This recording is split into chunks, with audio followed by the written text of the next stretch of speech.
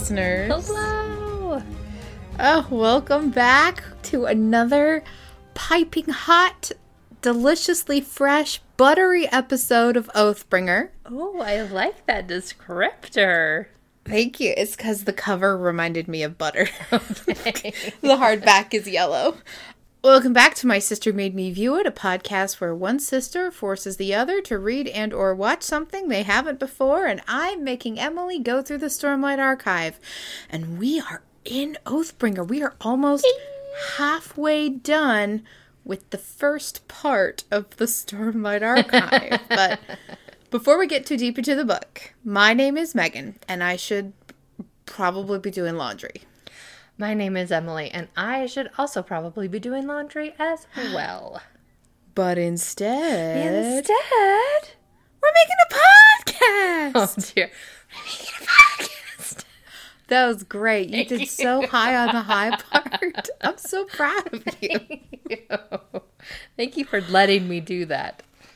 Hello, listeners, and welcome back to another Oathbringer reading. This week, we covered chapters 4 through 7, Chapter 4, Oaths, Chapter 5, Hearthstone, Chapter 6, 4 Lifetimes, and Chapter 7, A Watcher at the Rim. Emily, Megan, at first impression, best chapters of the entire series. Best chapters. Absolutely everything I wanted. Everything. So, should we stop here forever? Yeah. I mean, we peaked. Okay. Listeners, thank you so much for tuning into our podcast. We had a great time. It was a good run. It was a good run. 2 books in a bit. I'm proud of us. Okay. Well, then I'm going to get back to doing my laundry. And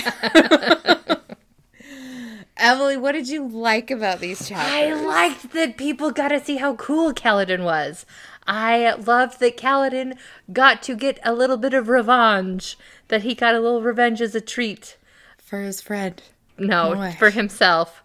And he literally said he was thinking about Moash as he was rolling into town. I was he punched Rashon in the mad face. about that. That's for my best friend, Moash.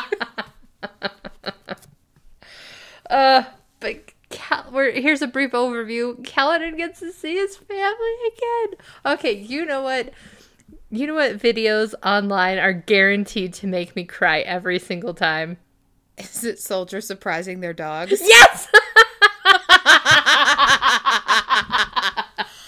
I was actually surprised you didn't cry when we met Oridon. I was just like, it was just joy. It was just, anyways, it was wonderful. It was wonderful. I love everything about this. Well, first, let's talk about the wedding. Okay.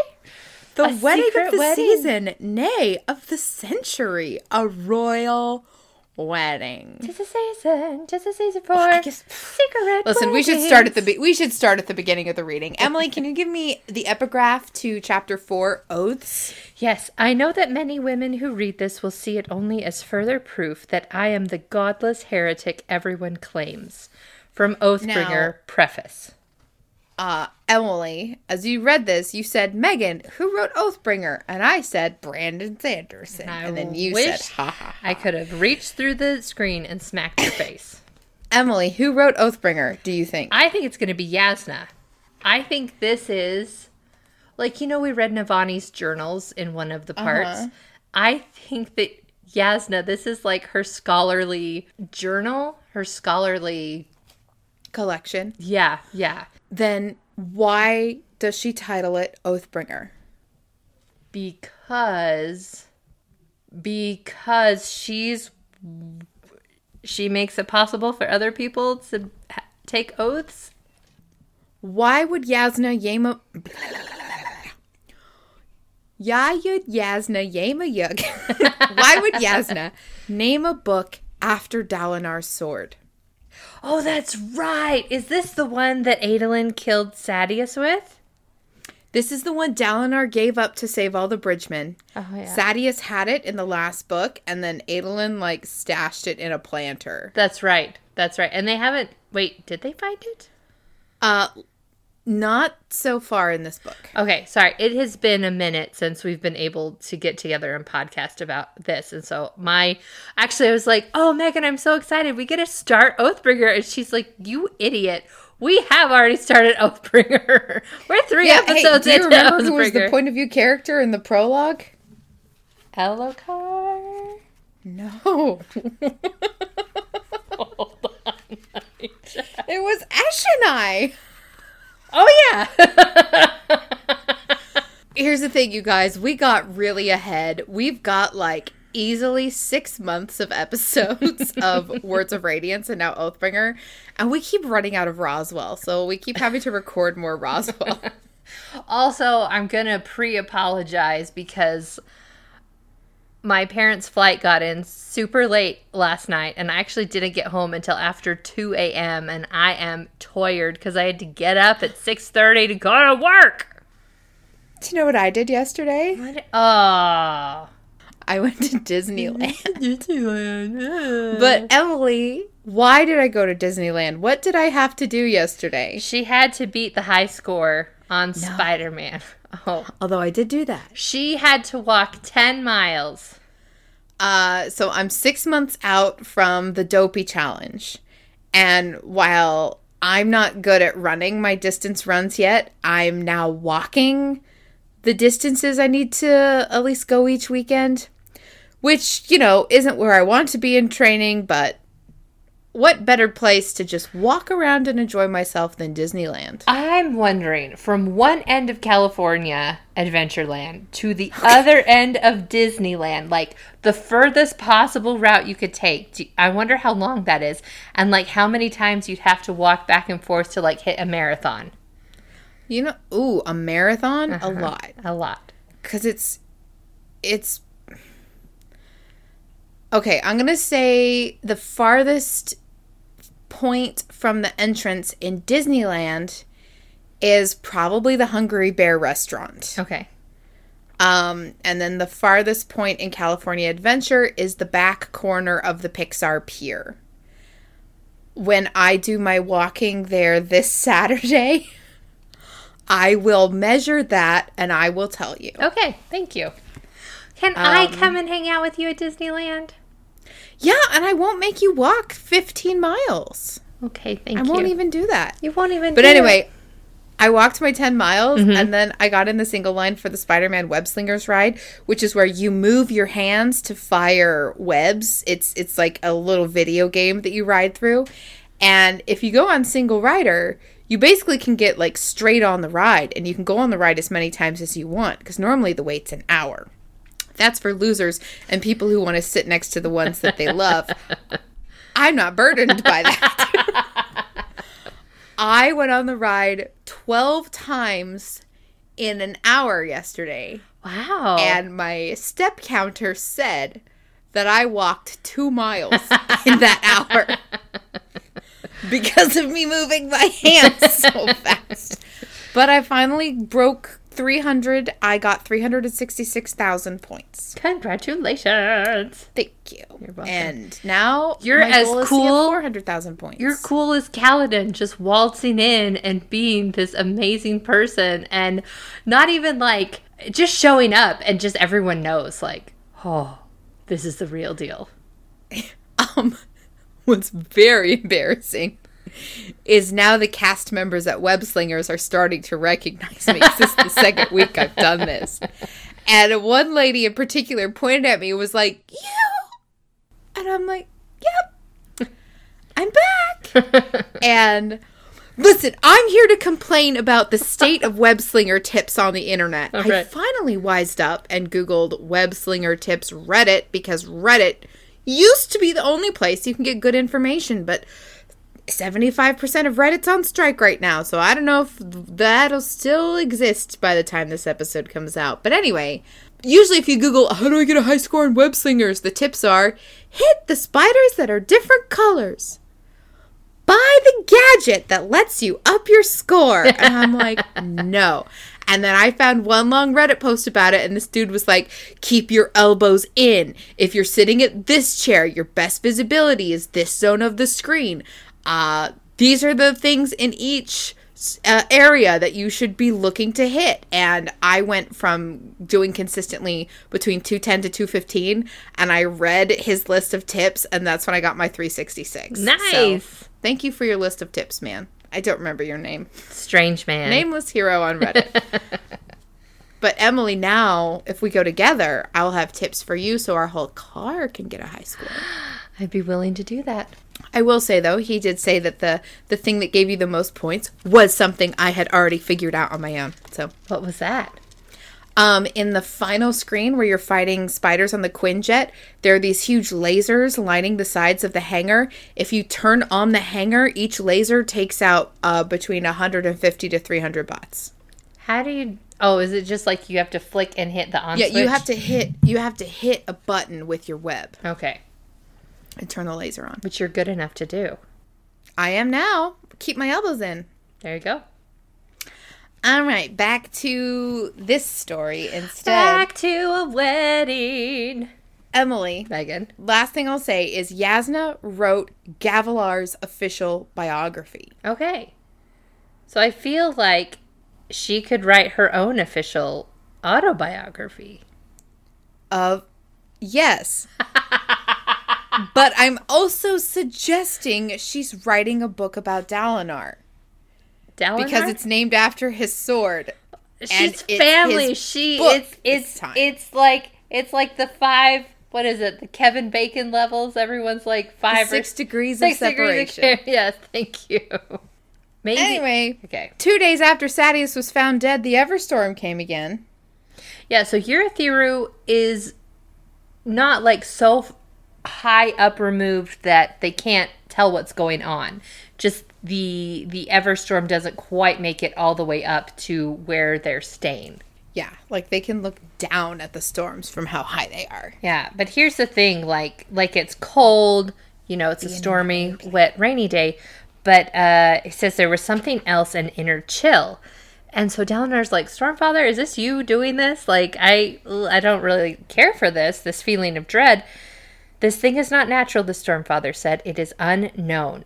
And Dalinar asks, it didn't come before during the earlier desolations? And then the Stormfather says, no, it is new. Which, I love that idea of, hey, here is the bad thing that we knew was coming and we know how it works, but add something else to ratchet up the tension to be like, ooh, we don't know what's going to happen. Yes. And as he's watching the storm, Dalinar starts to get hyper-specific impressions. Almost like going into a vision, but not quite. But Dalinar starts to see things. He sees cities blasted with lightning, towns burst into shadow, fields swept barren, and vast seas of glowing red eyes coming awake like spheres, suddenly renewed with stormlight. Ooh. And he's like, Stormfather, was that real? And what does Stormfather say about that? He says, yes. The enemy rides this storm. He's aware of you, Dalinar. What? Oh, dear. Not good. Not good at all. Do you remember the name of the enemy? Odium. Odium. Yep, that's him. Thank you. And Tanavast is honor. Yeah. Thank you. Well, Tanavast was honor. Was honor. Okay. He died. He died. So Dalinar is very, troubled by all of this, but there's something that lifts his spirits. Navani's here to give him the comforts of the flesh, and Dalinar's like, no. And she's like, come on, let me seduce you. But he says that control is important to him. And he says, you know what I became when I was a man with no control. I will not surrender now. Mm-hmm. And then she's like, hey, is this how it's always going to be? Just teasing. He's like, no, but I want to do it the right way. Emily, why are they having a hard time doing it the right way? They are having a hard time because no one will marry them. No one. No one will marry them. And Arden, almost fainted at the idea of marrying them. And again, the reasoning behind this is with Alethi traditions, it's viewed as that Dalinar and Navani are siblings. That's how, because she is his brother's widow, and it's just like, oh, she's part of the family, he's part of her family, and so it feels very sacrilegious to be doing this. And I'm just like, just go somewhere else. Have somebody else marry you.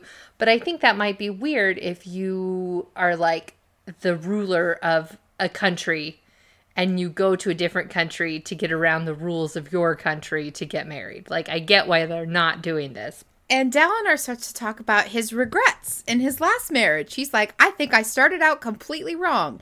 Now, Emily, we find out why he married his wife. Why was that? It was because of her shard plate. Like, it was I don't know if it was it seems like a political alliance. It wasn't a love match. It wasn't, he loved her like he loved Navani or close enough to how he loved Navani. And so specifically, he married her for her shards, for her family shards. Mm-hmm. Do you know who has those shards now? Adolin. I love it. Because Shallan wouldn't draw them. She passed up the opportunity to draw Adolin. Because it's like, no, your mom took care of that. Like, we have tons of pictures. I'm going to go draw other people. Okay, here's the thing. Mm-hmm. Did Dalinar love his wife when he could remember her? I want to say yes. Because of some context clues we get, the further along we get into this chapter is he's telling Navani some of the things he remembers. Like, wait. He straight up tells Navani he does not remember her. He, explains, no, I can't hear her name when you say it. Anytime I see a portrait of her, her face is blurred out. When people talk about the events that led up to this, whatever happened that I can't quite remember, he can't quite follow the conversation. And as we were talking, and just the more we got into this, and we'll go into this more in detail, I'm just kind of giving you guys the overarching idea. You guys know us. You know how we do this. I am wondering, because it seemed like he went and did something terrible in order to avenge her. Say I did something bad. Because I killed somebody.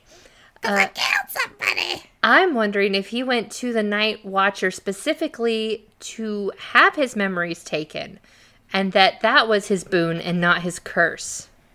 It just we'll have to read, but discover that later. So I'm gonna be really, really honest. Way of Kings, wonderful, amazing, freaking love that book. Words of Radiance was good still, but it didn't have for me the same emotional upheaval, how, especially at the end. Yeah. It was very satisfying, but for me on an emotional level, Way of Kings, the getting stuck on the plateau and Kaladin coming and saving everybody is just out of a 10, it was a 47. Yeah. And so far, Oathbringer seems to be more along the lines of The Way of Kings. It's very emotionally satisfying. It's very emotionally yes, they did it. Yes, he got to punch him in the face. Yes, they get to see his family again. It's a lot of, and I think the reason it's so good in this book, in Oathbringer, is because Brandon took the time to set it up throughout those two books. We're getting the payoffs. This isn't so much of a setup. We're getting a lot of payoffs. And at the beginning of the book, that's really odd. You usually have to wait to the end to get the big emotional payoffs. But I love it so far. And Emily, I think you and I have kind of talked about this a little bit before, but I am super certain that Oathbringer is going to be your favorite of the books. I'm so excited. Just because of the stuff that you like to read and that you like to have. Yeah. Oathbringer's got it in spades. We mentioned, Dalinar mentions a little bit of the politics stuff that he's struggling with before we get into this conversation with Navani, that he has sent span read messages to all of the other royalty and they aren't responding to him. Yeah. So, Emily, how are we going to get all these people on our side? Oh, that's interesting. That's right. Because he's just they have to believe us eventually. But so far, no one really does.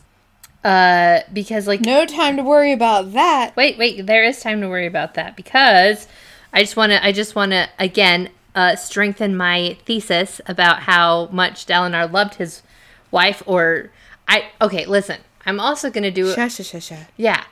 Either he loved her very, very, very, very, very much, or it was more of a, you hurt my wife, honor dictates that I do this, even though I may not have, like, a lot of feelings for this woman, that sort of thing.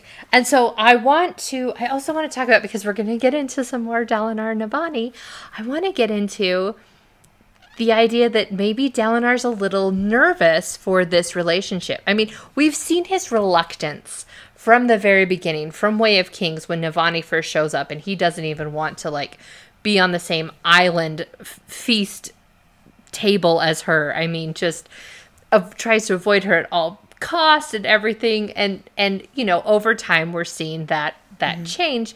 But I wonder... Oh, can I finish my thought? No, can I finish? I'm not done yet. Yeah, talk.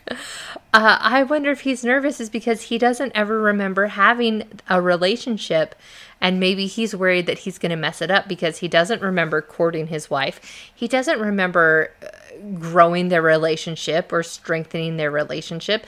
And so he's going into this blind with a woman that he loves, and I wonder if he's nervous that he will mess it up. I was referencing to book 1 when he wouldn't talk to Navani or like be near her or anything, and like he mentions here, it's because he likes to be in control of his own feelings and his own emotions, and Navani makes him lose control. Because she is draping herself all over the sofa with no safe glove on. Her safe hand is exposed. She's letting her nightgown just fall open where it may, and I'm just imagining her like artfully and scientifically being like, this is a calculated pose to be as alluring as possible. And Dalinar's like, not till we get married. And she's like, what's your plan for that? Emily, what is his plan for that? He has the Stormfather marry them. What? I didn't see that coming one bit. It was wonderful because I was, okay. There's so much going on in this just one scene. Brandon, you do amazing. I love this so much. Thank you for writing this. I'm just so excited to get into it. Because they need some sort of witness, official witness for this, I'm assuming for a wedding. And if all the Ardents refuse to come, like I was worried that they were going to pull some sort of Hans, at least we said our vows before she died. Like, and just like, we just say them by ourselves and we're just going to tell everyone it happened and, just go on and act like we're married. But no, they've invited people who show up. And it is this event with a capital E. The whole thing is capitalized. All the letters are capitalized for the event. Because the Stormfather comes in like all of his glory, like filling up the sky. Yes, Megan. Oh, I just wanted to step back and talk about the general splendor. They hold this at the roof of Urithiru. And here near the very top of the tower, because the cake layers get smaller and smaller as they get higher. Is that what a pastry does? There is a huge window, just like hundreds of feet tall, and you can look out and see the sky through it. It's just so beautiful. I want to see it. I want to go to there. And everyone is dressed in their finest. What is Dalinar? In uniform? No. Here we go. Yeah, I'm pretty sure Dalinar's in uniform. I'm just going to say that. And then, Navani is like, she has a full traditional bridal crown, intricate headdress of jade and turquoise, and her wedding gown is red for luck, embroidered with gold. And Emily, where did she find this on such short notice? She says, a lady must be prepared. I am fully convinced she brought it with her from the city of Kholinar. across the Shattered Plains. Like, this was her end goal from the beginning. Good for her. I'm real quick checking if Marie has drawn Navani's wedding. Okay. I don't see it. So I'm going to widen my search to anyone and see if anyone has drawn this wedding. What is Dalinar wearing? Practically nothing. That's not what he would do. Okay, here is a beautiful one by Artur Mosca that was actually, I want to say it was commissioned by Brotherwise Games. Ooh. I'm going to send it to you on GChat. Okay. You know what this means? What? I have to draw it now.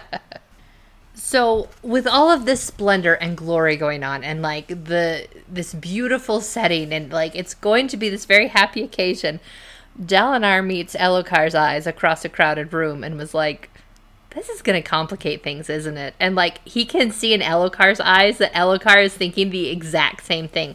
Because apparently the assassination attempt really wiped out. Where he got stabbed? Yes, can I tell my story? Sorry, you said assassination attempt with air quotes? Like Graves didn't take a knife. Sorry, it wasn't Graves. It was one of the other guards. Like one of the guards didn't take a knife and fully stab Elokar with it. Kaladin was there. He was fine. He still got stabbed. He did lightly There stab. was an attempted assassination. And he got injured. I'm not trying. Megan. Convo. Assassination. They stabbed that boy. What I'm saying is, because he lost so much blood and has been recuperating for so long, which, Megan, are we going to get the behind the scenes of what he did hanging out at the Lopin's house? He apparently ate food. I'm going to be so mad if we missed the hen pecking that I know was coming. While Elokar, so like some time has passed, obviously, but while Elokar was recuperating, the audience finds out that Dalinar obviously stepped up, but kind of like took over everything and made a lot of decisions without Elokar's okay, which, Dalinar, you've been warned about this, sir, several times, that you need to back off and let Elokar be a king, or at least let it look like Elokar's the king, because everyone, I think, is still convinced that there's been a secret coup and Dalinar has put himself on the throne. Like, that's what it looks like for all intents and purposes. And this whole wedding that is blessed by a piece of honor isn't helping disperse any of those, like, rumors. Yep. So, yeah. But they have a beautiful wedding. The Stormfather shows up. What a beautiful wedding. And they basically just pledged themselves to each other. Like, there's not a lot of fancy words, a lot of fanciful, phrasing. It's just... I would like to read the wedding ceremony. It's pretty short. Okay, go for it. Do you want to be anyone in the scene? Oh, you can do it. Okay. Oaths, the Stormfather rumbled, are the soul of righteousness. If you are to survive the coming tempest, oaths must guide you. I am comfortable with oaths, Stormfather, Dalinar called up to him, as you know. Yes, the first in millennia to bind me. We should also mention, people were screaming when the Stormfather showed up. Yeah. I don't think we mentioned that. The people are like, ah! All right. Somehow Dalinar felt the Spren's attention shifting to Navani. And you, do oaths hold meaning to you? The right oaths, Navani said. And your oath to this man?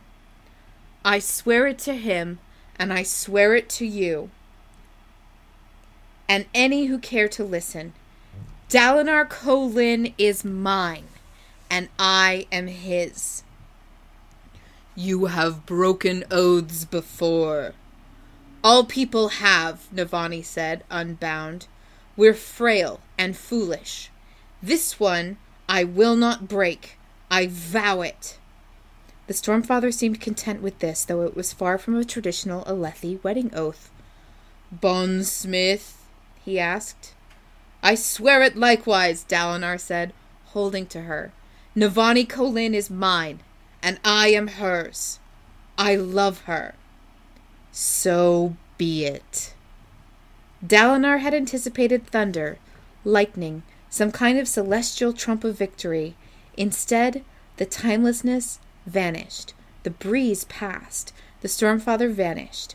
All through the gathered guests, smoky blue Oathbringer rings burst out above heads. But not Navani's. Instead, she was ringed by Glory Spren. She did it!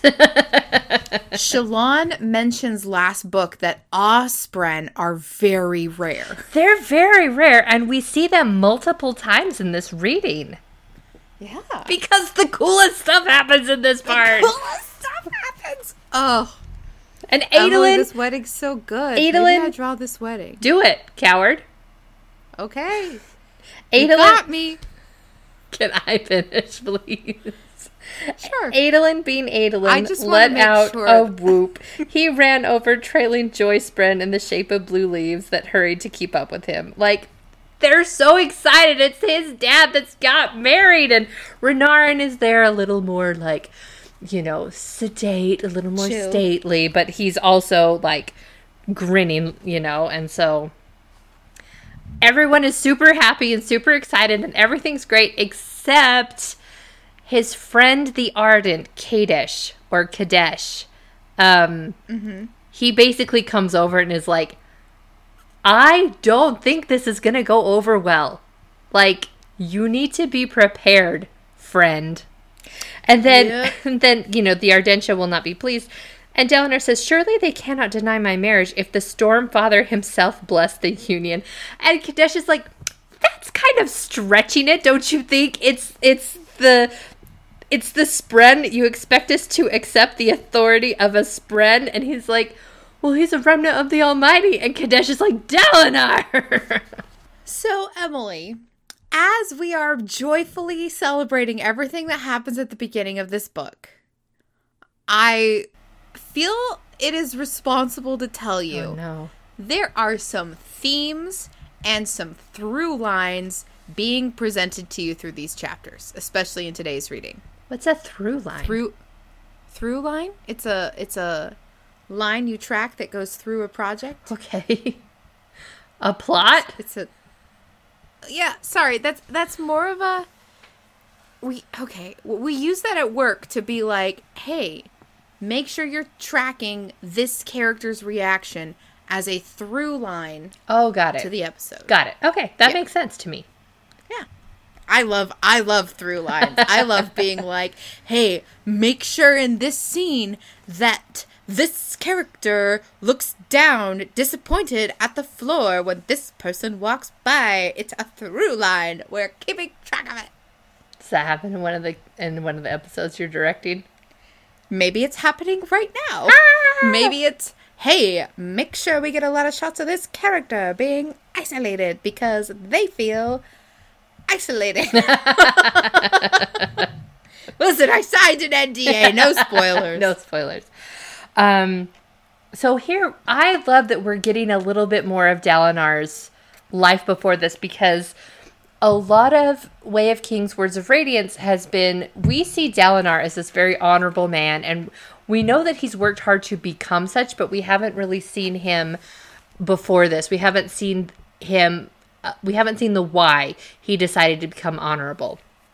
And Kadesh, well, Dalinar is reminded that Kadesh, he has a flashback to, like, kind of like a mini flashback to a memory he has with Kadesh.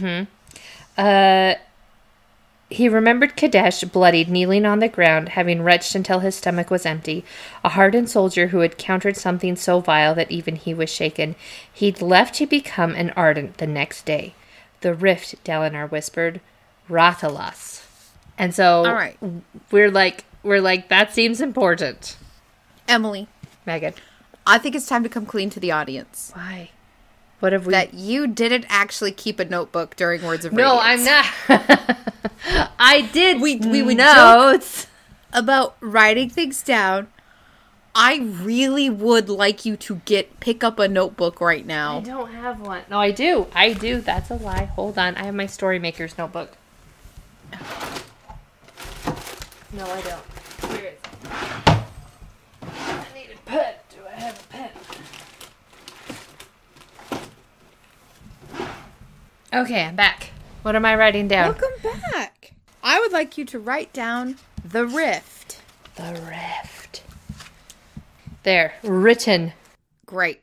Emily, what happened at the rift? We are kind of not brushed off, but it's Brandon placing clues because Kadesh is like, hey, we don't have to like focus on sad things today. But just so you know, I'm worried about you, you know.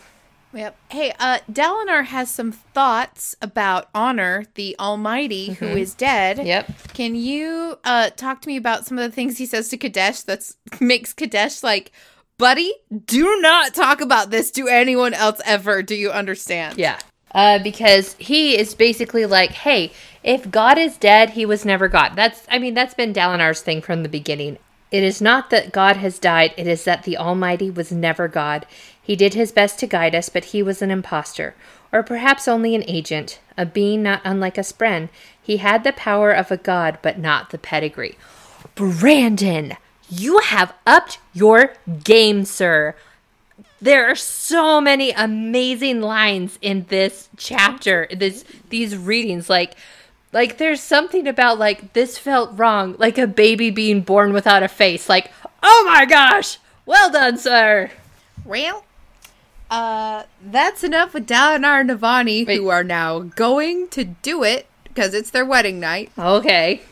And Dalinar gets to lose his Dalinar V card. Remembered how this goes. There's a picture, and it is a picture of Alethkar and how everything is kind of like divvied up by the princedoms. And the map shows us where Hearthstone is. And we're led to understand is that Kaladin has used up as much Stormlight as he had to get to Hearthstone in time before the Everstorm, but he's too late.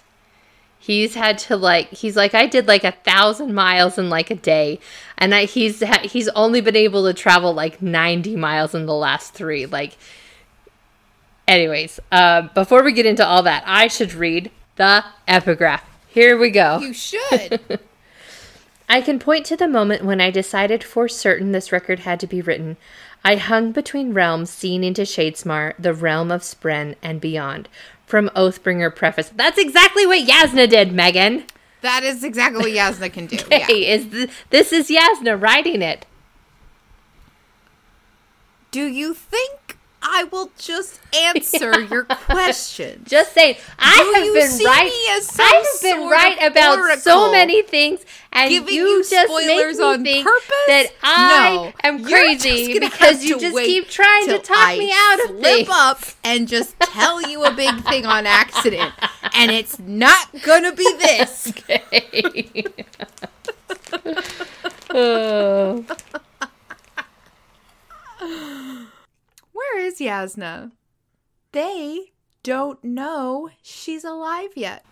I know. I wonder if Navani would have waited if she'd known that Yasna was alive to get married. I think so. Mm-hmm. Hey, buck up. Maybe Yasna will die for real before she gets there, and no one will have to. She's going to show up with Wit, and Wit's going to be all smug about it. And they're like, guess what? We got secretly married on our road trip. Yasna's a secret wife. Yasna is a secret wife. Kaladin is retracing his steps back home and thinking and feeling and fearing. He is dreading having to tell his parents about Tien. Mm-hmm. But he is having some interesting discussions with Silfrina. Well, also, I really like how Brandon is drawing out the event where I wanna go home. Is that our song for the week? I wanna go home You know what? I'm actually going to see. You keep talking. I'm going to look up our song of the week. This felt very Scouring of the Shire to me because Kaladin is trying to get home as fast as possible. And he's close enough that he knows he's like 2 hours out. But he can't physically go any faster. He's just limited by his, mortal coil. And he's recognizing things. Like, I don't know how many of you have ever taken like a really, really long road trip. And there's always a point where you're just like, oh, we're close enough that I know like this trip is coming to an end. Whether it's a landmark or, a place you always stop. But he's like pointing out places, and there are some places that are just gone. The storm has completely taken over and ruined things. I mean, some stuff is still standing, but there's just this proof of destruction all around him. And that nervousness, that dread. And I'm just like, Brandon, don't do this to us. Don't have Kaladin have had to go through all of this stuff. The death of his brother, being in the bridge crew, all of this stuff. Please don't take his family away from him. And I was really worried that he was going to show up and either like one parent was going to be alive and just be like, oh, I'm so sorry. You just missed them. They died 2 days ago, Brandon's writing this, not me. Because instead, Kaladin has an extra family member. I love it so much. I love it so much. I loved it so much. Brandon, you have my loyalty forever. I love this so much. I choked up. I choked up when Kaladin first met Oridin. Mm-hmm. I cried when our oldest niece was born. And it was just like such a weird thing where like we were in the hospital and it had just been our family, like our immediate family, for as long as I could remember. Plus my brother-in-law that my sister married. Shout out. And when our oldest niece was born, I just like had this sort of revelation that like, oh my gosh, life goes on and experiences continue down the generations and it's a never-ending chain of love. And I had so many emotions. And I didn't even have the baby. It was not, I didn't even put in the effort. I was just like, oh, I'm so happy that our family is going to be more than just us who we grew up with. Mm-hmm. And now we got 5 nibblings. Who are the best. I loved him. And the youngest is Oridin's age. I love it. Oh, this is going to be great because we get to see them soon. And I just get to squish him and love him. And I'm so happy that they're coming. Syl has changed her appearance. Mm-hmm. Into a toad. She has designed a new dress to go home and see and meet Kaladin's family. No, she becomes a toad, Megan. What? She's a toad. Oh. Okay, I was talking about the dress. And then she becomes a toad. She can be anything she wants. I know. Remember in the first book in the last book she looked like a horse. I love it. For a little bit. I love it. Hey, if you could have shape-shifting powers like that, like, like Syl powers, Nimona powers, what would you shape-shift into? Okay, this is going to sound really dumb. But I would definitely be Jessica Rabbit for Halloween once. I like that. A tiger. I've always wanted to be a tiger. Mm-hmm. Or a wolf. I'd like to be taller. If I don't have to worry about conservation of mass, I'd like to be very tall for a day. Like that one really hot giant vampire lady. Lady Dimitrescu. Yep, her. Dimitrescu. I know the name if I saw it. The name. I haven't heard anyone say it. I would like to be an elephant. I would like to be large and hulking and be able to knock stuff down very easily. Nice. If you were an elephant, I would also become an elephant, and I'd like to challenge you to an elephant foot race. The ears flapping. That'd be hilarious. I thought you were going to have a trunk. Our trunks going behind us in the breeze. I'd like to be something that could traverse the ocean safely. I'd like to be a real big whale and just go down there and see what is up down there. Just be an orca and then go trash all the yachts. All the yachts. Yep. So Kaladin has arrived. It feels like... Wait. I want to talk more about Syl's dress. It feels like Syl is growing up. Mm-hmm. Like, she's learning more about the world. She's maturing. She was dead for a little bit. And I don't know. It feels like her and Kaladin are coming into a more serious and more mature version of themselves. And I'm wondering if that's something that's happening to Still independently, or if that's tied to Kaladin maturing and becoming wiser and maybe even progressing in his oaths. I also kind of got the feeling, because the last time we were kind of like in Hearthstone, one of the flashbacks we got was Laurel coming out with her, like, her official, if I remember correctly, like her official dress, and her safe hand was like covered, like she'd graduated from like the glove to like the actual dress. And that also is, you know, like her growing up and that sort of thing. So I think that fits really well. So Kaladin is in so many feelings, just drowning in feelings, and one floats to the surface, starring everyone's favorite bridgeman, Moash. I am so sick of Moash. And I'm so mad they're friends. I'm sick of this man. I don't like him. Good, you don't have to. He's mine. Back the hell off. Okay. Just every time he comes up, I'm just like, people keep expecting me to love him. And listen. That's not true. It's like when, The Mandalorian. I was just busy when it came out, and so I didn't get to experience it before I got a bunch of spoilers, sort of a thing.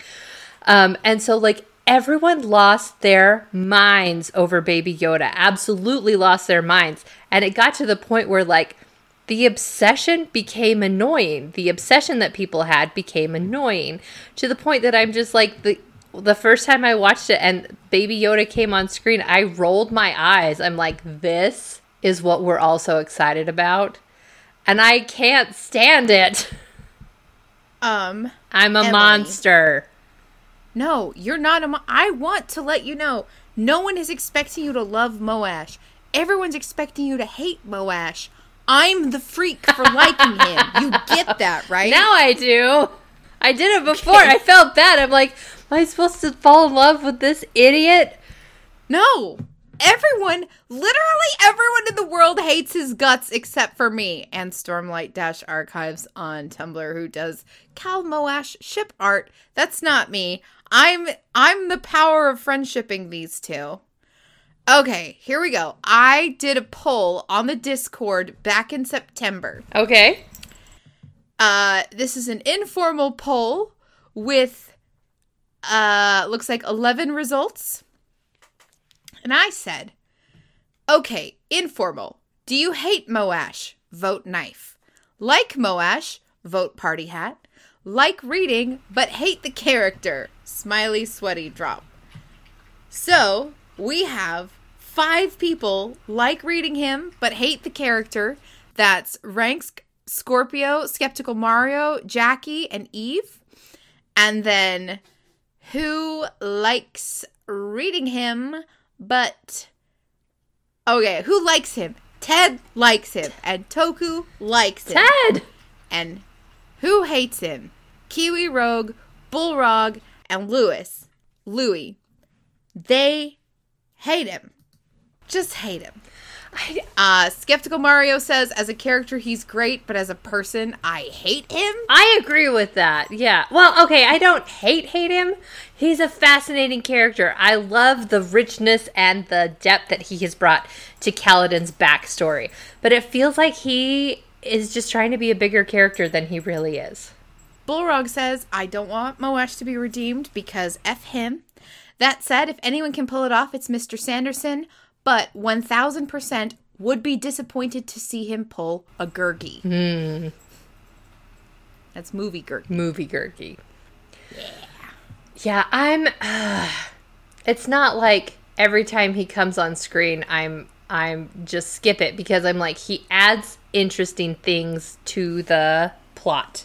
But It just, I'm trying to think of like how to put it into words, but like, he feels like someone who's always trying to muscle in to share the spotlight. Like, Kaladin has the spotlight, and Moash is always there being like, look at me, I can do it too. Are you saying that? What am I saying?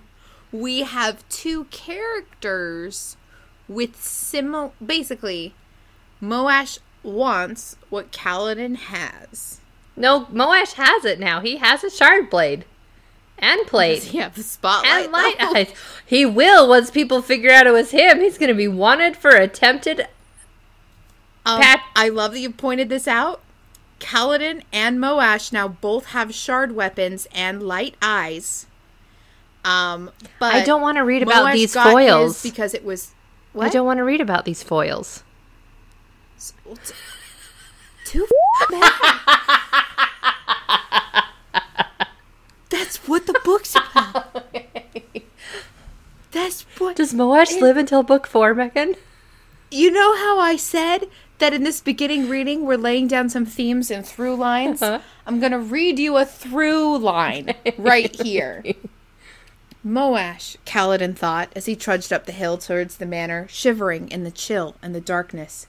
He'd have to face his friend's betrayal and the near assassination of Elokar at some point.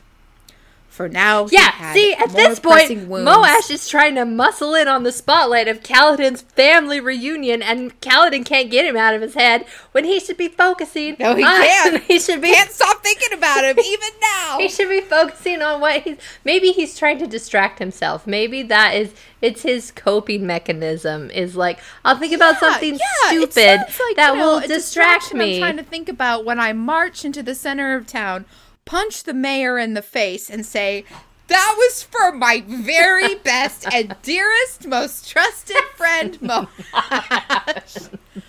Wait, I had a thing I want to talk about. Okay. Book 1, Bridge 4, they're on an even ground, right? Mm-hmm. And Kaladin decides to fight for Bridge 4, and Moash decides to resist it.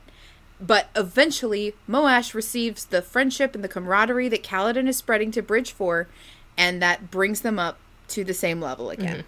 But Moash only has it because Kaladin made him view it. Kaladin dragged him into it. Made him get up early. Such a jerk. Yeah. Moash and Kaladin, they share not all of, there's a big storyline in book 2 about how they share a common enemy. The same light eyes ruined both of their lives. Mm-hmm. And Moash is like, yes? We'll get to this, but like the way that it was set up in book 2, it almost felt like, hey, you're never going to get justice for this. And I'm so glad that Brandon didn't leave us hanging on that. Because Kaladin just now got the real justice, got the real vengeance. He punched Rashon in the face for Moash. And then realized what a juvenile thing that was to do. Whatever. I'm not done. I apologize. On a diatribe, I'm so sorry. Keep going. Listen, I interrupt you all the time. It's fine. I just want you to know, strap in. I've got stuff to talk about. Kaladin does the most incredible and most heroic thing publicly that could possibly be done, and wins oodles of shards for Adolin.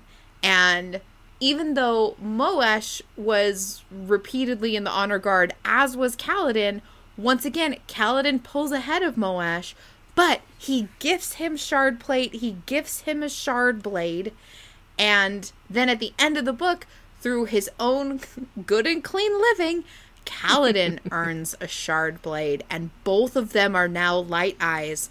So they are technically equals, but Kaladin has given Moash everything that Moash has. His freedom, his status, and Kaladin didn't even kill him when he could have. Moash ran away. Kaladin gave Moash his own life, and now Kaladin's got the real vengeance that Moash wanted. Not like revenge, but like justice. And it turns out that because of Kaladin like getting sent to the army, Rashon actually feels bad and guilty about Kaladin more than he ever felt about Moash's grandparents. So Kaladin even has Rashon's regrets that Moash wanted. And this is why these two characters are foils, is they are going on the same journey, but Kaladin is learning and growing at each benchmark, and Moash is just kind of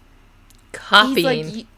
Kaladin's giving him cheat codes. And it's like how Renarin knew how to be delicate in his shard blade because he learned and studied and practiced, but Moash didn't know his own strength because he just got the achievement without putting in the work to do it. So it'll be interesting to see how these two lads continue to grow on their stories. What more can Kaladin give Moash that he'll be an ungrateful bastard about? We'll find out. Well, I was also thinking, because Kaladin has beat him to everything. Because at one point in the chapter, Kaladin lets his, full radiantness out. And anyone that comes after that and does the same thing is not going to be met with the same awe and reverence that Kaladin has, because Kaladin was the first to do it.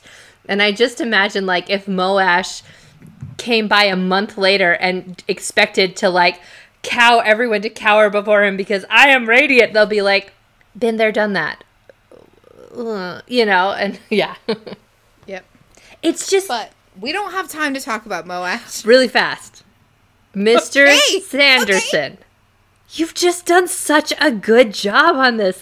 This book, we're only 70 pages into it, and already I love it more than anything. And Emily, my thing before we get off this topic, you do not have to like Moash. I'm not gonna. Great. I think people hate him an inordinate amount compared to how other characters have acted and behaved. It's like people love Kaladin so much that they're like, Moash's betrayal is literally worse than Taravangian ordered 8 million serfs to be drained of their blood and killed. No. Obviously, Moash is the worst person in the book. I'm trying to find a sliding scale, because I'm annoyed by Moash. I'm not upset with Moash. I'm annoyed. I'm just like, how could you give up Kaladin? Well, not even that. It's just I'm annoyed that he allowed other people to sway him from what he knew he should have done. I'm just annoyed with him. I don't hate him. I'm just annoyed with him.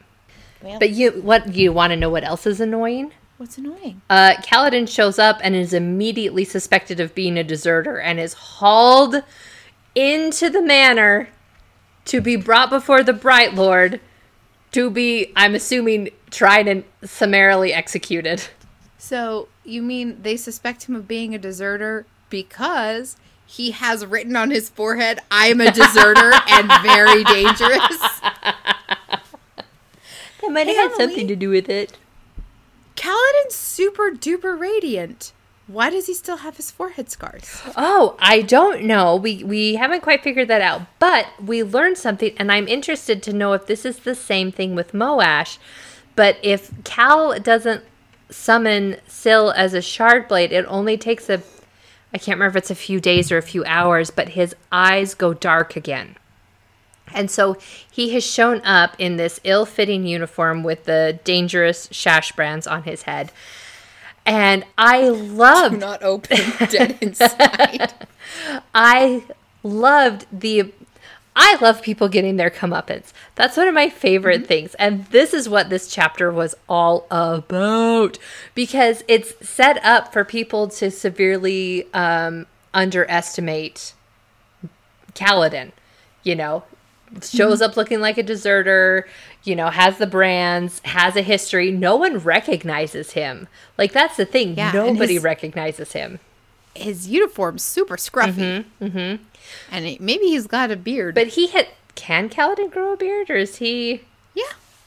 I mean, according to fan art, he looks like Jesus. Okay. I'm not allowed to look at fan art. I'll get you some. Okay. No, because it's going to ruin how I picture him, and then it's going to throw me off even harder. You don't want to see him holding Oridon? Yes, I do. Send it to me right now.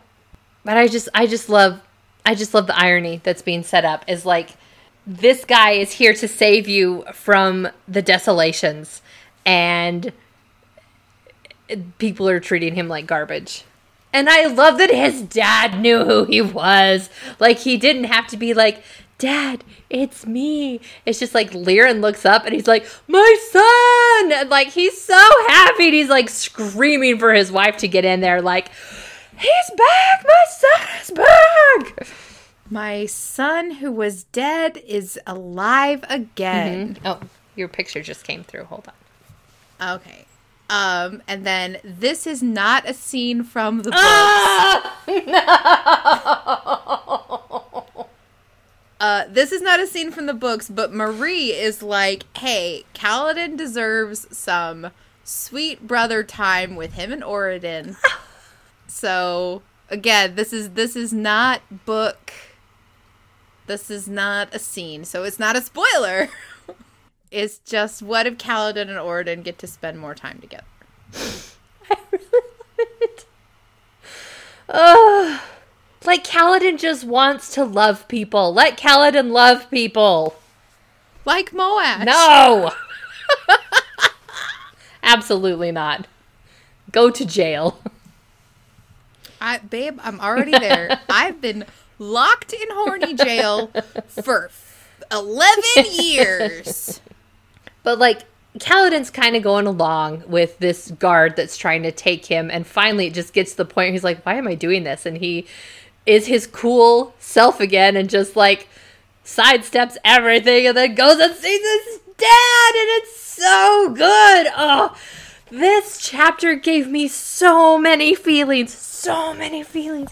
It was wonderful. It was absolutely perfect. It was wonderful. All right, I'm going to send you, Marie drew like a bunch of sketches of this chapter. So I'm going to send you those now. Okay. Listen, Marie's Kaladin is canon Kaladin, okay? Yeah. Marie should be art lead for any Cosmere adaptation. Live action, animated, whatever. Put Marie in charge. She's got vision. Like, he just got to be soft. Like, just this moment of softness. Because you think, like, fantasy. You're thinking, like, dragons, flying on the back of dragons, in the middle of battles, like, you know, honor, glory, all of this stuff. But, like, it's this moment where Kaladin's back in a place that he's missed. Among the people that he's missed. And, like, he just gets to sit there and be with them. And to a baby. That's so cute. I just can't. Ugh, I'm just scrolling through Marie's Tumblr, which you are still forbidden to access, by the way. And her art is so good. Marie's Oathbringer art is some of the best anything. And it's not just the Sanderlands. She's got all kinds of Oathbringer art in here. Ugh. I wish you would catch up. I am doing my best, girl. I'm just in love with these chapters. Like, I told Megan after we finished reading them, these have been my favorite. Like, okay, the moment in The Way of Kings on the plateau where Kaladin comes in and saves everybody and then, like, makes the leap across the chasm, like, cannot beat those. But these are my favorites. Just, like, that moment of, like, there are still good things in the world. Like, I didn't even know this was something I wanted. I didn't even know this was something I could have. Like, after Tien was gone, like, he didn't have a brother anymore. And not that Oradon is going to replace Tien. But to have the opportunity to put that love that Kaladin has somewhere. And to, like, I just love it so much. Ooh. It's great, right? Here's the thing. I want people to read this series for the plateau fight and for these specific chapters. But you have to get through over 2,500 pages to get there. Maybe we should make a TV show. But yeah, people are like, he's sitting there eating food, you know, just kind of soaking it all in, and you know, everyone's like, we need to take him to the Bright Lord. He's dangerous, and you know, Kaladin's just like, I couldn't be happier. Like, he's just, Off topic, Marie drew Magnus Archives. And I can't share it with Dilly yet because it's got a season 4 Melanie spoiler in it. Oh, it's Melanie. She was really nice. It's a shame. She was really nice. Not to John, though. Melanie was never nice to John. His parents are just suddenly making plans for him. Like making plans on how to get him to stay. They're like, we will buy your slave price. We will do anything. You're going to be here forever, and we're going to be a family again, and it's going to be great. And Kaladin doesn't quite have the heart to tell them that, like, that's not going to happen. Like, I like that he kind of lets them have just a moment of, like, living their dream almost, And here's the thing. When he meets his mom and dad again together, he tells them that it's my fault I let Tien. It's my fault I let Tien die. And it's like he's confessing something to them. Like it's something that he has carried with him for years at this point. And he's confessing one of the hardest things I think that he would have to ever confess in his life. Okay, so I'm waiting for the confession when he tells Shallan, or when Shallan finds out that he killed her brother. But I feel like those scenes are going to, like, either be very similar, something like that. But they're just like, we got your letter. Like, they think he died too because they were told he died. But they were like, we got your letter. Like, it wasn't your fault. Like, obviously it wasn't his fault. But just, like, this is something that Kaladin needed. This is something that, like, he wouldn't have been able to, I think, function around his parents if he didn't tell them this. He's on the ground crying. Yep. Syl ends up being like, oh, I love your parents. They're just like I remember them. Like, she's being... Kaladin's like, what? Yeah. And he says, remember them, Kaladin whispered. Syl, you never knew me when I lived here. That's true, she said. But she then says, like, everything is connected, Kaladin, everything. I didn't know you then, but the winds did, and I am of the wind. And he says, your honor spread. And she says, the winds are of honor, she said, laughing as if he'd said something ridiculous. We are kindred blood. I love that. Did you mention why this chapter is called 4 Lifetimes? No, I didn't. Can I talk You talk about it. It was beautiful. I loved it. Go for it.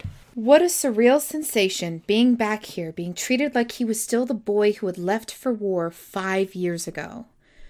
3 men bearing their son's name had lived and died in that time. The soldier who'd been forged in Amaram's army. The slave, so bitter and angry.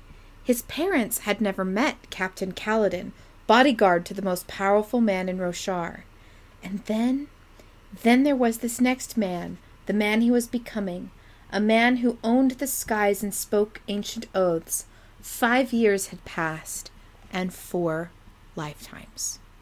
So he doesn't feel like who he was in Words of Radiance. Yeah. Which is great because your characters are supposed to change and grow and yeah. Mr. Sanderson, I can't get over how good this is. Like, help. His dad is like, listen, we will buy your slave price. We will get you out of this. We will fix your problems, son. You're back home now. You're our kid again. And there's a lot of sadness to this of like his parents want to make up for lost time, but he's a super magic boy now. And it turns out he's gotten freakishly tall while he's gone. Everyone in town seems short to him. We do find out that his mom is taller than his dad by several fingers. But anyway, Rashon's here, and Kaladin thinks some snooty thoughts about his outfit and what Adolin would think of that. I love that he thought of Adolin in this moment. Like, you can tell he's making connections, and he's really, like, has a social circle, but he has a support group outside of this, and I just loved it. I thought it was a great little, piece of and this literature. Means he listens when Adolin talks about fashion, which means he paid attention. And then Rashon is like, Storms boy, what did you do? Hit a light eyes? Yes, Kaladin said, then punch him. I was like, yes! Like, it's not... It's justice in a way. Like, okay, when we watch TV shows, and I always get so mad when they, like, shoot the bad guy at the end, and I'm like, no, they need to stand trial for what they've done or whatever. But, like, oh, I just love Kaladin being able to, like, do this thing that it just is, like, so satisfying. And Kaladin's, he's like, I've never punched anyone as perfectly as this. Yeah, before. He's going on about his form and everything, and, like, how Roshon just, like, falls like a tree. And he goes, that was for my friend Moash. Like the coolest dude in school. Like, he skated up on his skateboard and was like, hey. And then Roshon's like, who? All right. A Watcher at the Rim. Chapter 7. I did not die. I experienced something worse. From Oathbringer preface. Yasna. That's more evidence for your Yasna theory. She's back. I was right. How dare you try and sway me from this? I'm not swaying. I just said, there you go. That's more evidence for your theory. Why are you so obstinate and mean to me? I'm gonna start using the Elokar voice for you. Oh yeah, I asked her to use it when we talked about this, and she goes, no, I've retired that, which I think is the worst decision you could have made. But I told you in the last book that Elokar is changing. Elokar has earned a little bit more respect, and I'm retiring the Elokar voice, except for special Elokar occasions. Okay, I'm looking forward to those. But everyone is just like, what have you done? Oh my gosh, because, like, a Dark Eyes cannot do this. Like, it's so funny because, like, he says earlier, like, my parents don't know who Captain Kaladin is, and, like, later, like, he's on a first name basis with Elokar, and, like, Navani is, like, writing to him on a first name basis as well. So, like, people don't know this, but they're so stuck in this. I say stuck. This is the life that they know, is Light Eyes versus Dark Eyes. And everyone's freaking out and, like, running to, like, you know, take Kaladin down or whatever. And then Kaladin is just like, well, I'm a little embarrassed I did that. Can we just forget that happened? Like, he just, like, smooth talks his way out of it. And, like, his presence even. Like, the guards even take a step back and they're like, yeah, we can forget that happened. But, like, Kaladin starts giving orders. Like, because he's here, one, to see if they have any Voidbringers there. Because there's just been so much destruction. But, like, no one seems, like, mangled to the point like they've been ripped apart by a Voidbringer or anything like that. And so he's just like, where are they? And he has stuff he needs to do. And so he starts, like, commandeering the place. And even Kaladin's dad is like, you can't just order these people around. Like, because, I mean, still, they think he's a deserter. They think all these things. And then Kaladin's just like, hey, I gave you an order. I am not fond of repeating myself. And what, Roshon said, makes you think you can order anyone around, boy? This is my favorite part of any story, when someone's just like, for all of these reasons that you didn't know were coming. Like, it's so satisfying. Ugh. And, like, not only that, but he feels his eyes change. Mm-hmm. Oh, Emily. Yes, Megan. So when I was in line for... You know, it doesn't matter. When I was standing around waiting in line, for Rise of the Resistance, I just feel bad that I'm lording it over you that I go to Disneyland all the time. I've got to go 4 more times before September in order to coop back the cost of my annual pass. Done. Easy. And there's only 8 weeks left, so I gotta do it. I've been bringing little Post-it notes. And I've been drawing storyboard thumbs on just Post-it notes and, like, keeping them in a sketchbook. And I'm finding it a lot easier to develop scenes and sketches that way. And obviously I've been doing a bunch of Magnus Archive stuff, but I've also started doing Zeth stuff while I'm sitting in lines. And I've come up with a great and horrible idea for when someone gets their head chopped by a shard blade. Would you like to hear it? I think I do, but okay. Okay. Well, listeners, if I ever finish this, you'll see it. But I was very proud of myself. You can tell me. It's different than their eyes burning out. So it is their eyes burning out. But first, The their eyes flesh are gonna melts from turn their light. bones. No.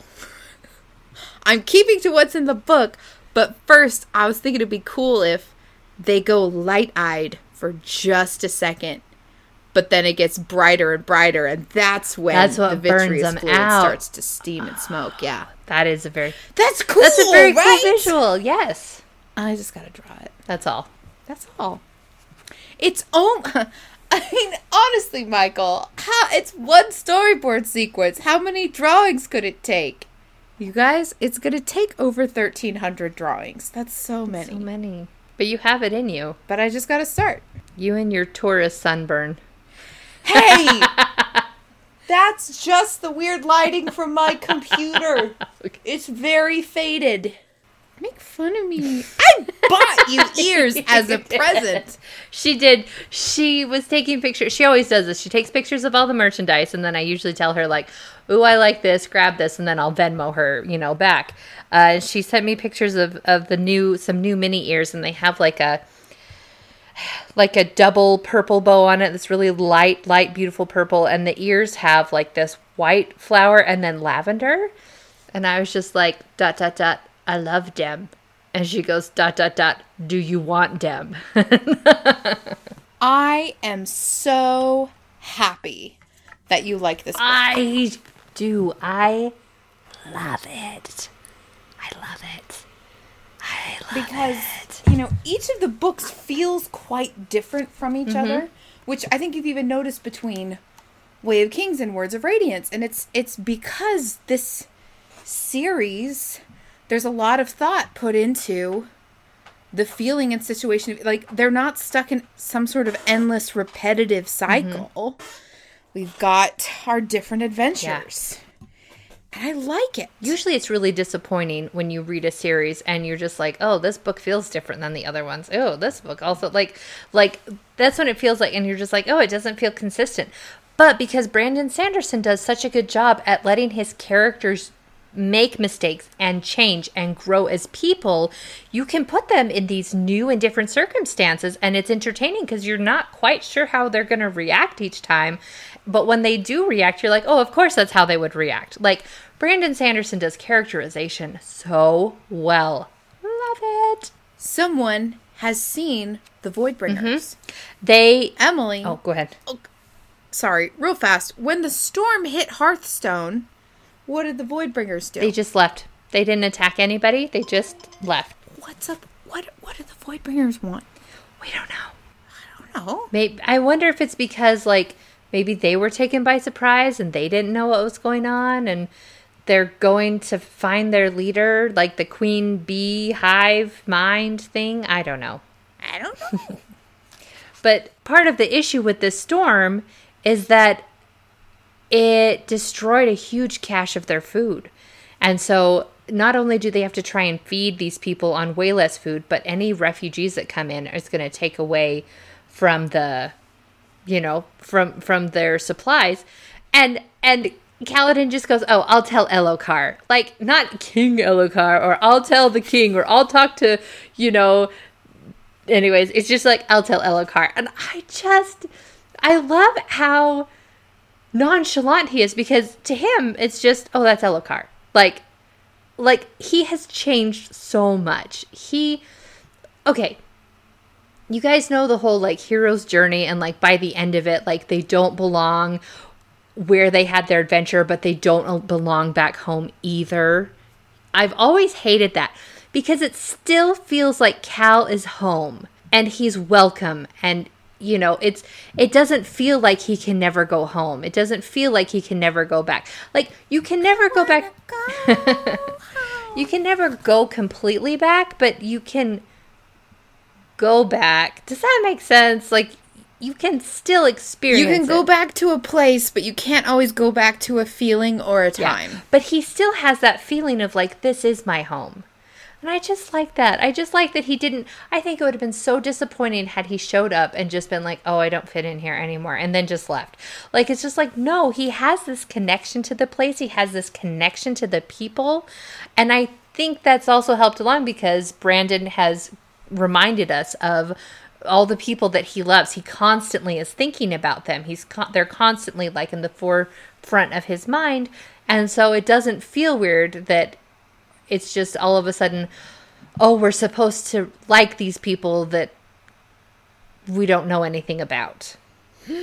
I guessed it. I guessed what happened. Megan asked me a couple questions about this chapter. I guessed that Laurel married Roshon.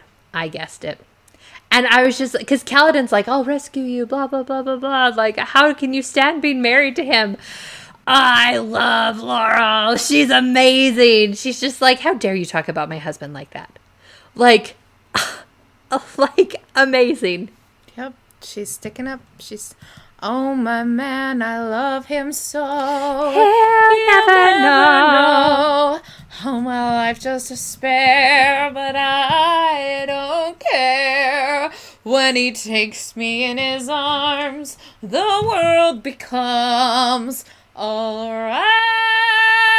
What's the difference if I... Okay, that's not the song of the week. I don't know why I'm so saying that. I love that movie. I love that movie. It's so sad. I love it. I do not. But it's so interesting because because we got all this backstory from Cal about how he felt growing up and the way that his family was treated by Roshon and how horrible, and he's talking to Laurel about it, like, how can you stand by this person?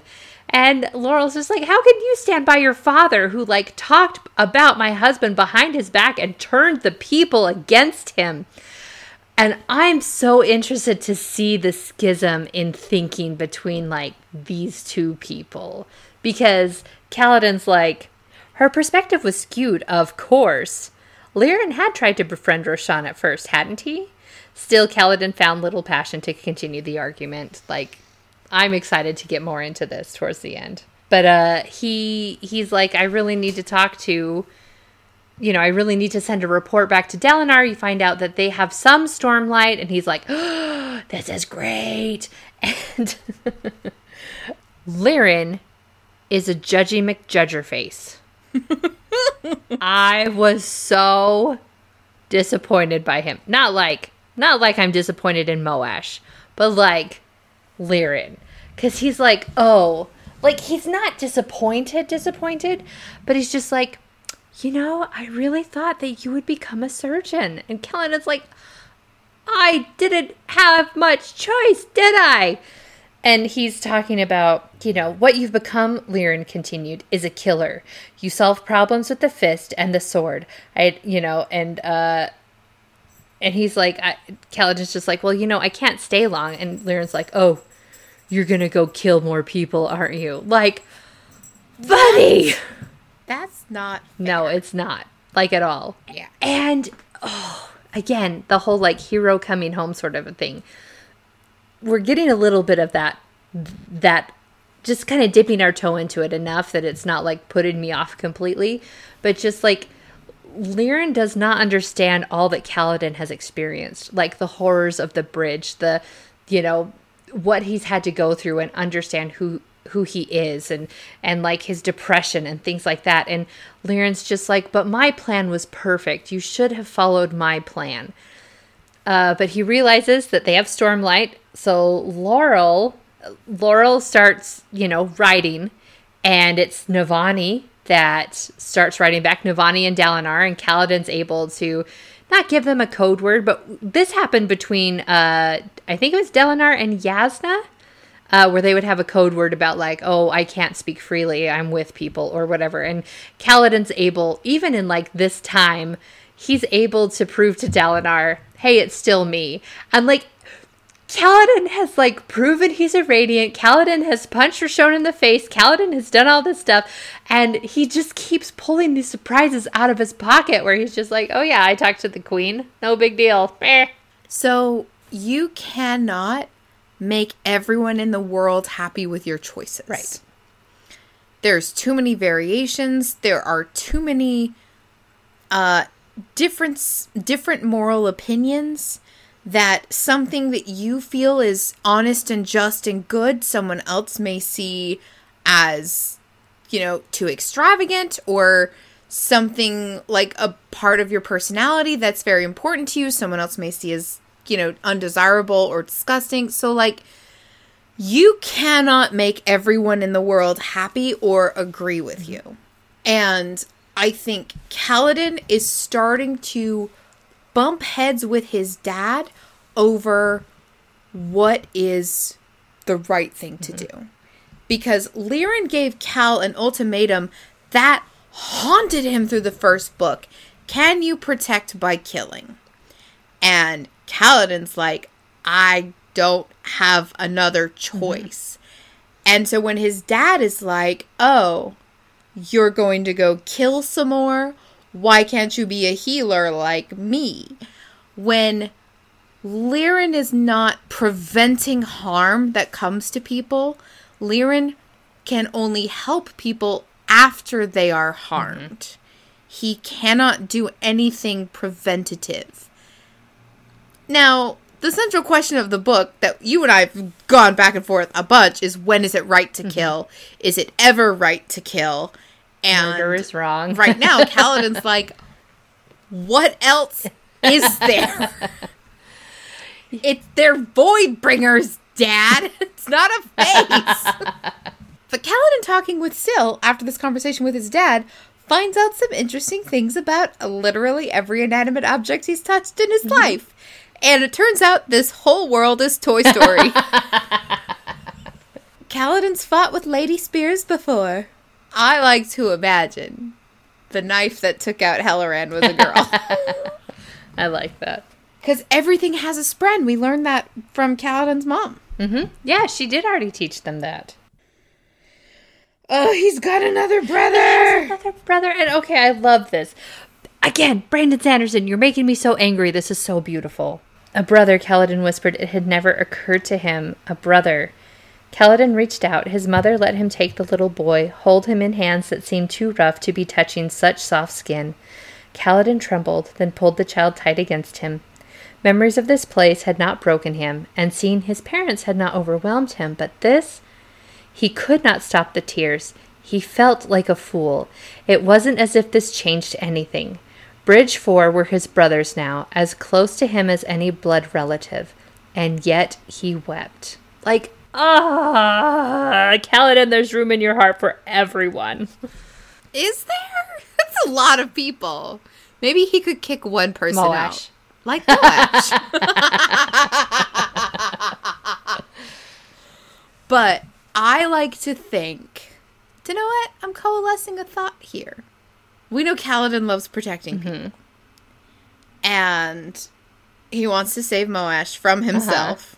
And with this interesting bit of insight we just got right here, saving Moash is an opportunity to save a brother when he lost Tien before. Oh, that's so good, Megan.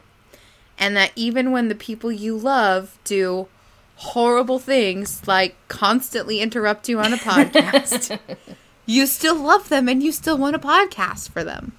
And sometimes they go to Disneyland without you. All the time. But it's because they're trying to really study the web slinger. Just totally master. Study the art of web slinging. Okay. Yeah. My arms hurt so bad today, though, because it's just... You guys know when the Flash runs in that WB TV show and his arms just are doing this? I was basically just sitting, just moving my arms like the Flash for an hour. For 2 miles. But we're coming up to the end of this chapter, and Kaladin basically has to confirm to everyone, yes, this is a desolation. They are back. They have returned. And everyone's just like, oh no! Like, how could you guys not know that? Come on. I mean, come on. And so then Kaladin pulls like the angel, like some angel move where like he's glowing and he's hovering above the floor and he's like, don't worry, I'll protect you. They fly now? So just the imagery of this was beautiful. The emotion of this was wonderful. Like, we're getting closure on things and opening new storylines. It's just, there's so much to pull together. And Brandon, you are doing it. Because the first book, we started with 5 different beginnings. And then it was a slow ramp into it. And the second book was kind of just a recovery from the first book with, Sadeas's big betrayal and everyone's in their new positions and where do we go from here? And then this book is like, okay, we've got a plan. We have what we want to accomplish from the beginning. Like, we already know what we want to accomplish. We want to stop the Voidbringers. People are already putting plans into effect. And we've got some time. And let's marry off Dalinar and Navani. Let's get Kaladin back with his family. Hooray! The important stuff. Dalinar is in his 40s. So is Navani. They're around the same age. So is Kaladin's mom. That is exactly where I'm going with this. Is Kaladin's mom Dalinar's wife? That's not where I'm going with this. I'm saying... Oh, no. Dalinar's wife was blonde. We know that. Maybe Hasina has been dyeing her hair Kaladin's whole life. That doesn't seem likely. There's other magic on Roshar than Spren magic. There is. Do you know what, Emily? I'll just give it to you. Hasina is a shapeshifter, and she's Dalinar's secret wife. That's all I wanted. Now Kaladin has 2 more brothers. Never mind. Forget about it. Sorry. No, I'm so sorry. Hey, who's the herald in front of Oaths? Hold on, I gotta go back. Is this one Ishar, the bald dude? Yeah. 2 of them. 2 bald dudes. 2 of them. Do you remember which Radiant Order he's in charge of? No. I'm assuming He's in charge Bondsmith. of the Yeah. This is a very Dalinar. And who's our bondsmith? Dalinar. There should be 2 more somewhere. There's got to be 2 more somewhere. And Dalinar is... and bondsmiths are about oaths. They're about bonds. So, the oaths... Listen. The book is called Oathbringer. This chapter is called Oaths. Dalinar is the oath. Is Oathbringer written by Ishar? I am not gonna tell you. 2 F-bombs in 1 episode. Let's make it more. Stop asking me. You asked me first. Who do you think wrote Oathbringer? I've given you several guesses. Don't stop guessing. I want you to give me statements, okay? I don't want you to be like, sister, let me turn the question around on you. Who do you think would be the one? When I ask you a question, I'm looking for a statement because I can't confirm things for you. Hey, look, the Elokar voice is back. I'm so happy. The M. Okar voice. All right. Well, who? Naylan. Why is Naylan in this? No. Yeah, he's hooded. Helmet. That's a helmet. Oh, no. Stop. Yezrian. Oh, Yezrin has the crown. Yep. A helmet! Emily, what profession wears helmets? A soldier. Uh-huh. Help. I'll give you another hint. This herald is the head of the Stone Wardens. That doesn't help me. He's known as Old Stone Sinew. That doesn't help me. He's so dependable, and he could go for thousands of years and still be dependable. Telenalat. Yes. Telenalat is a soldier. And I think Kaladin's thoughts about the war and about the army, and that's why I think Talm is double-heading up this chapter. Thank you for being so patient with me. All right. Chapter 6. 4 lifetimes. Batar. Uh-huh. And Telenalat. And... Yezrian and Shalash. Yeah. Oh, 4 lifetimes. 4 different people. Oh, amazing. Batar is a healer who Kaladin's father expected him to be. Telenalat is a soldier who he was in Amaram's army. Chichenera... That's not Shalash. That's Oh, Chichenarach. sorry. She is the patron of the Dustbringers. Okay. And she typically represents protectiveness. Okay. That can't be it. Being brave and obedient, which I think is him as Captain Kaladin. And then Yezrian is the lead of the Heralds. And he was the patron of the Radiance. What order of Radiance was Yezrian in charge of? Mouth it better.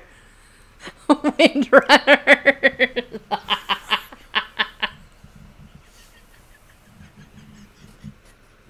I'm not doing it on purpose.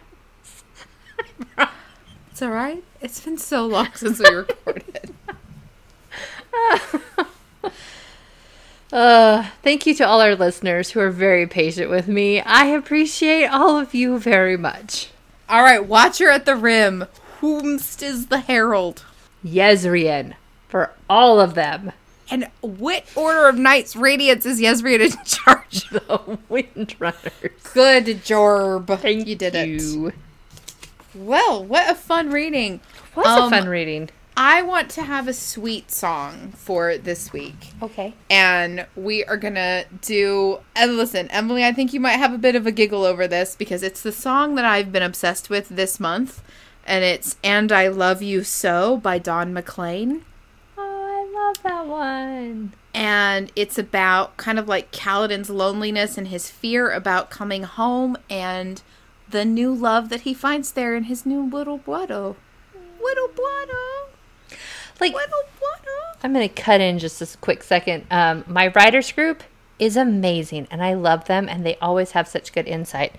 And I was, in one of my earliest drafts of my book, my protagonist just, kept getting kicked while he was down, and everything was awful. And at the end, I had this reunion with someone that he'd been waiting to be reunited with for, like, the entire book.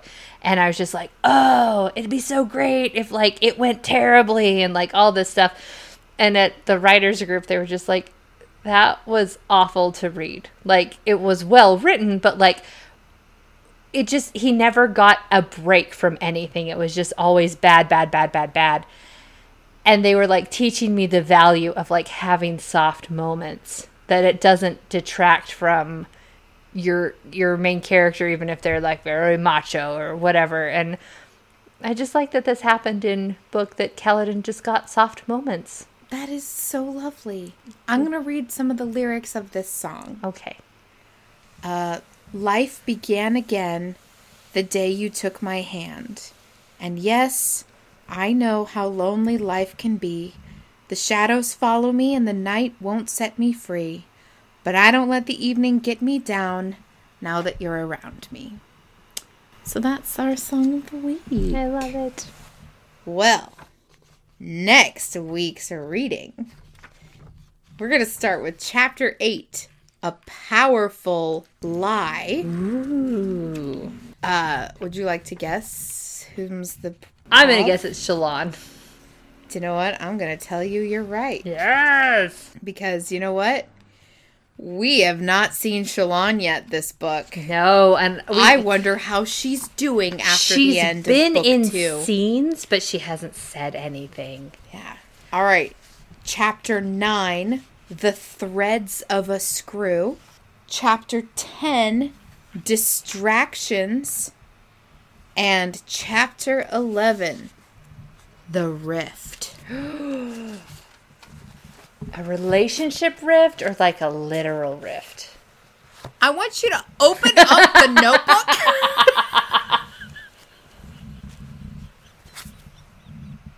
What is the only thing you wrote in your notebook this week?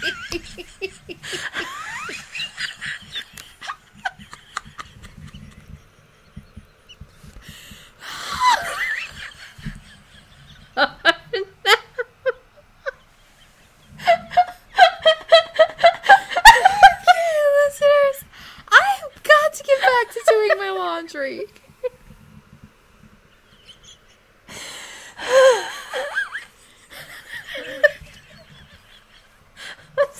Oh yeah, and the whole point of your quest is here. Oh, you're so patient with me. I appreciate you. I'm going to actually go make dinner. It's almost 9. I haven't actually done anything about dinner yet, so that's what I'm going to go do. Listen, I appreciate you, and I believe in you. I believe in you, too. I'll catch up with you later.